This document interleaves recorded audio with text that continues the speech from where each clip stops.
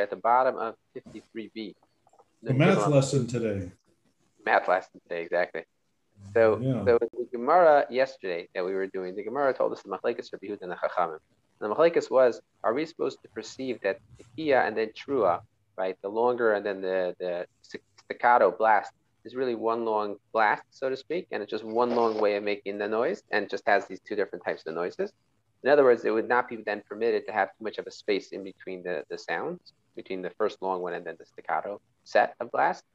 Or are we to perceive, like the Chachamim, that indeed they're actually separate blasts, and then of course it would be permitted to have a little bit of space in between, a little bit of interval. So right on the bottom of the page, the Gemara asks, whose statement is it, that which Rav Kahana said, that there is nothing between Ein Bein Tekiya L'Trua V'Lo Klum. There's nothing in between the Tekiya and the Trua and Lo Klum, and there's nothing. Come on, whose opinion is this? Must be like Rabbi Yehuda, because Rabbi Yehuda was the one who said that you shouldn't have anything in between. Rabbi Yehuda Pshita. If all Rav Kahana wanted to say is that this is the halacha of Rabbi Yehuda, well, obviously that's Rabbi Yehuda said. That's Rabbi Yehuda said. You can't have anything in between. They're all one blowing. It must be really meant like the Chachamim. Gemara says no. It's not so obvious that he meant like Rabbi Yehuda. Why? Ma'oditim. I'm turning the page now. Ma'oditim. What might I have to say? Afilu Kirabanan. You could even say that he held like the Chachamim. And he's coming to exclude the opinion, the position of Rabbi Yochanan. The Amar, because he says, Shama Tesha Tekiyas B'Tesha Shas B'Yom Yatsa. The Yochanan says, if you hear the 9 Tekiyas at 9 different hours during the day, in other words, they are completely separated, you're still Yatsa. Kamash Mon Rav Kahana, that you will not be Yatsa if you hear them separated by that much time. So the Gemara now says, right on the 3 lines down on 54a, maybe indeed that should be the halacha, that even if you heard them far apart, that you are still Yotza, you still fulfill your mitzvah. Im kain mai v'lo klum. Well, if so, then why did Rav Kahana state, and v'lo klum, and it is nothing? Clearly, the reason why he said v'lo klum, and it is nothing, is to teach you that there is no, that it has to be zero space in between. And therefore, like Rabbi Yehuda. Okay. Now we're continuing to analyze the Mishnah. And the Mishnah was going through the number of tekiyos, the number of shofar blowings that happened depending on which day of the year we're up to. So 4 lines down, we quote the Mishnah, the top of 54a. Erev Shabbos Shabbasecha Chag, if Friday afternoon falls out in the middle of Yom Tov, middle of Sukkot. It does not say that the blowing of the trumpets, the blowing on the 10th step, that is Masnisan Mani, who is the author of our Mishnah, Rabbi Eliezer ben Yaakov. He is the opinion of Rabbi Eliezer ben Yaakov. What does Rabbi Eliezer ben Yaakov hold? The Tanya. We learned in a Brisa. Shalosh Lamaila Asiris, you should blow 3 blasts on the 10th step of as you're walking up the 15 steps. Rabbi Eliezer ben Yaakov and Shalosh al Gabe HaMizbeach, 3 blowings right when you're by the Mizbeach itself, not just on the 10th step on the way up to the Mizbeach, but standing right by the altar. Ha'imar Lamaila Asiris, the one who says that you blow the 3 blowings, they are on the 10th step on the way up to the Mizbeach. Einai Omer al Gabe HaMizbeach, he does not say that you blow 3 on the Mizbeach. The one who says you blow 3 on top of the Mizbeach, or next to the Mizbeach, does not say that you should blow 3 on the 10th step. So it's one or the other. It's a binary choice. My time of Rabbi Eliezer ben Yaakov. What's the reason for Rabbi Eliezer ben Yaakov? Kiban detaka le sichas sharim lamaila. Since somebody already blew the sounding of the trumpet for the opening of the gates higher up, right? Lamaila asiras lomali detaka. So why would you need to blow again when you get to the 10th step? Hai lav sharhu, it's not an actual gate. Well, then it must be that the next blowing that you do is actually done right by the mizbeach itself, right by the altar itself. Rabbanan Sari, the Chachamim, however, hold, since you're going to blow at the time of the drawing of the water, right? Why would you need to also blow when you're by the mizbeach, by the altar, where you might hypothetically get confused and think that the purpose of this extra blowing is to signify that we're doing the ceremony that we do with the aravos, the willow branches, that we stick them up on the side of the mizbeach, on the side of the altar. So why would you do it again? So therefore, it's preferable that you should actually blow when you get to the 10th step.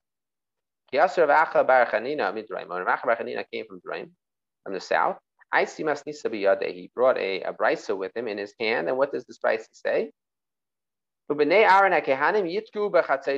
sons of Aaron, the Kehanim, the priests, they will blow on the trumpets, right? Why doesn't it say they will blow on it? Obviously, that's what it's talking about. It already says in the pasuk that you will blow with the trumpets over your ola offerings, the burnt offerings, the elevation offerings, and also over the and over the sacrifices of your shlamim, of your peace offerings. So why does it need to say explicitly that they will blow? Why is it not sufficient to say initially blow and then to say again actively that they will blow? Why is that necessary? Teach you that the amount of times you blow the trumpet is based on the number of the additional offerings that are brought. Hu tanila, taught this brayso, hu amarla, and he also explained what the brayso means. Loimar, to tell you, shetoikin al kol musaf umusaf, that they blow the shofar additional times for each and every musaf offering, right? Depending on the day. If it's Shabbos and Yom Tif, then you need to blow 9 blasts for the musaf offering for the additional offering of Shabbos, and 9 blasts for the additional offering of Yom Tif. And we'll see that sometimes you might have a total of 27 additional blowings, right? For Shabbos, which is Rosh Hashanah, which is also Rosh Chodesh. Erev Shabbos Shabbasecha Chag. We learned in the Mishnah. If the Friday is the day in middle of Yom Tif, Hayusham Mem Ches, there's a total of 48 blasts. The Im Isa. But if it is so, as Rabbi Acha bar Chanina said, this is Shabbos Shabbasecha Chag. Why is it that he says the maximum amount is 48? The maximum amount should actually be 51. Because if you have Shabbos of Yom Tif, right, then you have the 2 additional musaf offerings, the additional offerings. Each one requires 18. So then you have, each requires 9. So then what you have is a total of 9 plus what is it again? You have 9 plus, it's an extra 9. So that's 3 more than what it would have been on a regular Friday afternoon, right? Because only 3 more, because you also have to take out the 6 for the additional 3 blasts that are blown at the beginning of Shabbos and at the end of Shabbos. So you end up with only a total of 3 more blasts in the Shabbos Chol Hamoed that is also Yom Tif, right? So the situation over there is you're going to end up with 2 musaf offerings, 1 musaf offering for Chol Hamoed, right? 1 additional offering for Chol Hamoed, the intermediate days, and 1 additional offering for Shabbos. That should be 18 total. And since it's already Sukkot, you should end up with 51. But so we're going to see why do you end up with 51? Because you do not blow the trumpet when you open up the gates on Shabbos. So then there's 3 fewer than there would have been on a Friday afternoon. So you end up with 48 once again. Amar Rabba, man lekimcha. Who is the person who is not chash the kimcha, who's not concerned about the quality of the flour that he grinds out? It's a trenchant remark, right? It is he's saying basically you don't really care about the results of your grinding, which means you're not doing a good job, essentially. It's calling him out, you're not giving a good answer. Chada, first of all, it says every single day, including Shabbos. Now, if on Shabbos, then you don't blow at all for the opening of the gates, then it would be possible to go fewer than the minimum that the Mishnah had mentioned. And furthermore, even if there were in Shabbos and Erev Shabbos the same number of 48 blasts, then it should have taught us explicitly that on Shabbos, which is also Yom Tov, there's 48 blasts total. The Shemat Mina Tarti, because you'll be able to see from that idea 2 different points. Shemat Mina de Rabbi Eliezer ben Yaakov, you'll be able to understand that which Rabbi Eliezer ben Yaakov says, that the blowing of the trumpets was by the Mizbeach and not by the 10th step. The Shemat Mina de Rabbi Acha bar Chanina, you could also understand that which Rabbi Acha bar Chanina taught, that you blow the trumpet for each additional offering, you blow the trumpet another 9 times. Ela Merava L'Vishayin Teiken L'Mila Mayim Shabbos the Batzri Tuva. So rather, you don't blow for the gathering of the water on Shabbos, and therefore you end up being far fewer on your total number. Well, if according to Racha, it says that each Tamid offering, each Musaf offering, you end up having to bring another 9 blasts, blow 9 blasts. So then Rosh Hashanah, which also blows on Shabbos, that's also should be an example of an extra 48 blasts total. Because there's 3 additional offerings. What are 3 additional offerings? Musaf the Rosh Chodesh, the supplementary offering, additional offering of Rosh Chodesh. Rosh Hashanah. The Musaf of Rosh Chodesh, the Musaf of being the beginning of the year, Musaf of being the first of the month, and Musaf the Shabbos, and that will be 27. Gemara says, Erev Shabbos Shabbasecha Chag Istrich Leila Ashminan, to Rabbi Eliezer ben Yaakov. Erev Shabbos in the middle of Yom Tov, we needed to teach you explicitly to teach you the law of Rabbi Eliezer ben Yaakov, that you don't blow any more blasts on the 10th step. One second. Did he say this halacha is only coming to teach you for a very specific time and not for other times? He wasn't specific about it. How do you know that he's only coming to teach that law? Tana v'shayir. You have to say that the Tana left out some things and taught other things. This is a halacha that we say sometimes. If you can prove to me that there is a certain surefire case that Tana decided not to list, even though he was giving a numerical list of what is and what isn't, let's say, and he left out something. Well, if you could prove to me that he left out something, then I could also accept the possibility that the additional thing that you just mentioned was also left out. So, but the only time we say that is if you could prove to me that something else was left out. What did he omit from the case that then you would be reasonable to assume that he left out something else too? My shire, what did he leave out? The high shire. What did he leave out that you could then assume that he left this out too? Shire Erev Pesach. He left out the case of blowing on Erev Pesach. So what would happen at Erev Pesach, we learned from Pesach, is like this, that when they were bringing the Karban Pesach, the maximum amount of people that would have to bring the Karban Pesach was 3 groups of people. And each group would be reading the Hallel 3 times. And when they read the Hallel 3 times, each time they read the Hallel, they blow 3 blasts. So that would be a total of 27 blasts. So if you add it to the 21 blasts that are typically blown every single day minimum, so you end up with 48. That's left out in our Mishnah. Since that was left out in our Mishnah, so therefore we can also assume that other things are left out too. Turning the page now to Nun Dalet Amud Beis 54b. If you're going to tell me that there already was an omission from the list of our cases in our Mishnah, because the Mishnah case tells you 48, it does not mention the 48 on Erev Pesach. Lav Shiurahu, that's not a classic case of an omission. The Hamani, whose opinion is this? Rabbi Yehuda is the opinion of Rabbi Yehuda. The Amar who says, "Miyameim shel katch lishus lehigia leimer ahafti kiyas Hashem neishahayu ima mu'atin." Said only in the case of the first 2 groups was there actually necessary to read the Hallel 3 times. But in the case of the third group, it was never necessary to read the Hallel 3 times. So therefore, you would not end up with 27. So you're not going to end up with 48 again. So the Gemara says, what do you mean? Like Rabbi Yehuda. You've already said that our Mishnah is not like Rabbi Yehuda. Because our Mishnah, we mentioned earlier in yesterday's half, that Mishnah does not follow the opinion of Rabbi Yehuda. So why would you want to say that the Mishnah does not follow the opinion of Rabbi Yehuda? But in this element, it does. That's not so much fun. We never like to do that. The Gemara says, what do you mean? Maybe you have an independent Tana. He agrees with some laws of Rabbi Yehuda. He disagrees with other laws of Rabbi Yehuda. Ella, my shire, the high shire. So what is it that he omitted that you would then assume that he omitted something else? Shire Erev Pesach, Shechali Erev Shabbos. He left out the case of Erev Pesach, the Erev Pesach that fell out on Friday afternoon. Afik Shis, Va'ayel Shis, because you take out 6 blasts from the third group, because you hold like Rabbi Yehuda, then you take out 6 blasts. So Rabbi Yehuda said that they never ended up finishing Hallel. The third group only said Hallel once, but not 3 times. And then Va'ayel Shis, but then you bring in another 6. What are the other 6? The 3 that tell you it's time to stop doing work, and the 3 that tell you it's mamish about to be Shabbos right now. We quote the Mishnah, you never add more than 48. You never go more than 48 blasts. And is this so? Sometimes your Friday afternoon falls out on Shabbos. I'm sorry, Friday afternoon, Erev Pesach that falls out on Shabbos. According to Yehuda, there should be 51 blasts. And if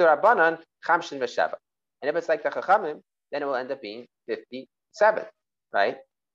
Kikutani, when did our Mishnah teach this halacha? That you never go more than 48. Say that every single year you never. There is a time during the year when you end up with 48 blasts. Erev Pesach shechal is b'Shabbos. The less of a chol shana v'shana loikatan. The case of Erev Pesach that fell out on Shabbos, right? On Erev Shabbos, that happens rarely. That we did not include in our Mishnah, but it's true. Technically, there is a time that every once in a while we'll end up with more than 48 blasts on a specific day in the year. Atu Erev Shabbos shabboseicha chag mi is b'chol shana. 1 second. When we talk about the Erev Shabbos that falls out on actually in the middle of Yom Tov, is that true that happens every year? That also doesn't happen every year. There are times when you don't have an Erev Shabbos that actually is in the middle of Chol Hamoed. Maybe the Erev Shabbos is only on Chol Hamoed, on Yom Tov itself, right? Maybe not a Chol Hamoed. What's the case? Perhaps the first day of Sukkot is actually going to be Friday. And then like this. If the first day of Sukkot is actually Friday, then you don't do the Milei Hamayim, you don't do the drawing of the water on the first day of Yom Tov if it's actually Shabbos. And then the next Shabbos is already Shmini Atzeres, but you don't do Milei Hamayim on the 8th day of Sukkot. You don't do Milei Hamayim at all. So in that scenario, you don't end up having a situation where it's actually Shabbos, and yet you still have only Shabbos in the middle of the Chag would you end up with 48, but not Shabbos on the first day. Kimak Linan Le Yom Tov Rishon Be'erev Shabbos. When the first day of Yom Tov would actually end up being Friday, first day of Yom Tov would end up being Friday also. So then the Chachamim would actually ensure that you don't end up with this situation. Why would they ensure this? because they have the ability to determine that the previous month should be a Iber month, right? Any month, you could say it's either a 29-day month or a 30-day month, right? It's always somewhere in between. So the Chacham have the ability to kind of play with put the finger on the scale and to make sure that it doesn't end up being a month in which you have a situation where you actually have a month in which you have a situation that the first day of Sukkot falls out on Friday. Why is this so? My time, what's the reason? Even the Ikla Yom Tov Rishon Shachag Le'es B'Erev Shabbos, if the first day of Sukkot falls out on Erev Shabbos on a Friday, Yom Kippur Emas Have, then when would Yom Kippur fall out? Echad B'Shabbos. Yom Kippur falls out on the previous day, the previous Sunday. This is the first day of Yom Tov, is the 15th day of Tishrei, and Yom Kippur is the 10th day. Well, then by definition, if the 15th day is Friday, then 5 days before that is actually Sunday. And why is that a problem? We don't want Yom Kippur to be on Sunday. The reason is, parenthetically, is because if Yom Kippur falls out on Sunday, then you have a scenario where if somebody dies on Shabbos, unfortunately, then they don't get to be buried on Sunday, and then it's pushing off too far. So therefore, Chazal were always concerned for this, and they try to ensure that Yom Kippur does not fall out on Sunday. So we'll ensure that never happens. But is that true? We actually postpone it. But none. We learned in the Mishnah. Chalvei Shabbos kareven b'Yom Kippurim. The chalvei of Shabbos, the fats from the karbanos on Shabbos, they can be brought on Yom Kippur. Rav Zer says, Gavina be Rab b'Bavel, Rabbis b'Bavel. Who Ave Amri, I would say, Hadetanya, that which was taught in a brisa. Yom Kippurim shechal diyes erev Shabbos. If Yom Kippur falls out on erev Shabbos, lo yayu taken. They do not blow the trumpet to tell people that they should stop doing work. Because anyways, you're not going to do work on Yom Kippur, so you don't need to blow it on Friday. But when Matzei Shabbos, and if Matzei Shabbos, Yom Kippur falls out on Matzei Shabbos, you don't recite the Havdalah. This is agreed to by both Rabbi Shmuel and Rabbi Kiva. Ki salikas lahasan, but when I came up to Eretz Yisrael, Ashkachteha le Rabbi Yehuda b'rei Rabbi Shimon ben Pasi, I found Rabbi Yehuda, the son of Rabbi Shimon ben Pasi, the Yasef Ka'amar, and he was sitting there and saying, Rabbi Kiva, that it's the opinion of Rabbi Kiva. Now, but either way, what we're saying is like this. According to these two opinions, Yom Kippur could fall out on Sunday. So Yom Kippur could fall out on Sunday, then we see that it's not true that they would always ensure that Yom Kippur doesn't fall out on Sunday, in which case you'll never have the first day of Sukkot be Friday. But from these Mishnah, it seems clear that that's not true. Where it says, like Kasha, it's not a question.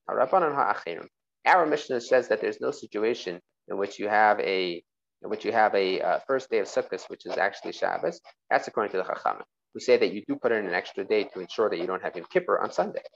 But the Brisa, which says Yom Kippur could fall out on Sunday, that's Acherim. The Brisa is actually the other opinion. The Tanya, we learned in the Brisa. The Acherim say, the others say, Ein bein Atzaras la'Atzaras. There's no difference between the Atzaras of 1 year and the Atzaras of the next year. Shavuos of 1 year and Shavuos of the next year. Ein bein Rosh Hashanah to Rosh Hashanah. No difference between Rosh Hashanah in 5781, Rosh Hashanah in 5782. Ella arba yamim bilvad. It's only a 4-week day difference. So that's the maximum amount of days. In other words, if 1 year falls out on Sunday, the maximum amount of days that's going to fall out later is going to be Thursday. But if the year was extended with an extra month, then it actually gets up to 5 days difference. So the Gemara says, Meisvei. We're now challenged, just like this. Meisvei. Rav Acha had said earlier that you blow the chatzaitzos, you blow the trumpet separately for each musaf offering of the day. You blow the trumpet again. I'm sorry, 9 times. If you have a Rosh Chodesh that falls out on Shabbos, the first day of the month falls out on Shabbos, the song of the Rosh Chodesh, a special song that they would sing in the Levim would sing, that song would override the song of Shabbos, because that one is the Iviyasya. Now, if the halacha was like Rav Acha, that you blow separately for each one, Lema de Shabbos, Lema de Rosh Chodesh, then why don't they actually sing each one? Sing the song of Shabbos and sing the song of Rosh Chodesh, right? I'm Rav Safra. My deicha. When it says deicha, it says push off. It doesn't mean to push off and completely not sing it. Deicha like kadem. What it means is that you blow the one of Rosh Chodesh before you blow the one of Shabbos. You sing the song of Rosh Chodesh before you sing the song of Shabbos. But not that you don't sing the second song. So indeed, maybe we do blow separately for each one, the same way we sing both songs. But the Gemara now asks, why is that we blow the song? We sing the song of Rosh Chodesh before we sing the song of Shabbos. Typically, we say we have a halachic principle, very important halachic principle. We say tadir v'she'inei tadir kaidem. If you have something which is a more constant basis and something which is a more infrequent basis, the more constant one takes precedent and goes first. So the Shabbos comes once every 7 days. Rosh Chodesh comes once every month. So why does the one for Shabbos not come first? The reason why we gave precedence to Rosh Chodesh is because we want people to know that the Rosh Chodesh has been put into its proper place. And is it true that just for the song itself is already sufficient? We have a different reason. We have a different way to indicate that Rosh Chodesh is happening on this day. The Tanya we learned in Raisa. The fats left over of the daily morning offering, they are placed on the lower half of the mizbeach, lower half of the ramp of the mizbeach on its east side. But the additional offerings, the fats, they are placed on the lower half of the ramp of the mizbeach on the west side. While the ones for the Rosh Chodesh are actually placed underneath the rim of the mizbeach and below. Okay, so therefore, what we're saying is that let's go a little further. Rabbi Yechanan explains to teach you that the special place where you put the chelvei of the Rosh Chodesh offering, you put the fats of the Rosh Chodesh offering, is to tell you people should recognize that the new moon, the Rosh Chodesh, has been put in its proper place. Where it says Treya Keravdina, and you have to say that there's two different distinguishing signs to indicate that this was the special, that the Rosh Chodesh was placed in its proper place. Chazi hai chazi. Some people might see one Hakera and some people might see the other Hakera, and therefore we have two different indications that Rosh Chodesh is proper, either because the Chalvei Rosh Chodesh, the fats of the Rosh Chodesh are placed in the special place, or because they get to sing a special song of Rosh Chodesh prior to the special song of Shabbos, even though typically it should not follow that pattern. Shabbos should have come first, because Shabbos is the Tadir, it is the constant. Okay, take care everyone, be well, good night.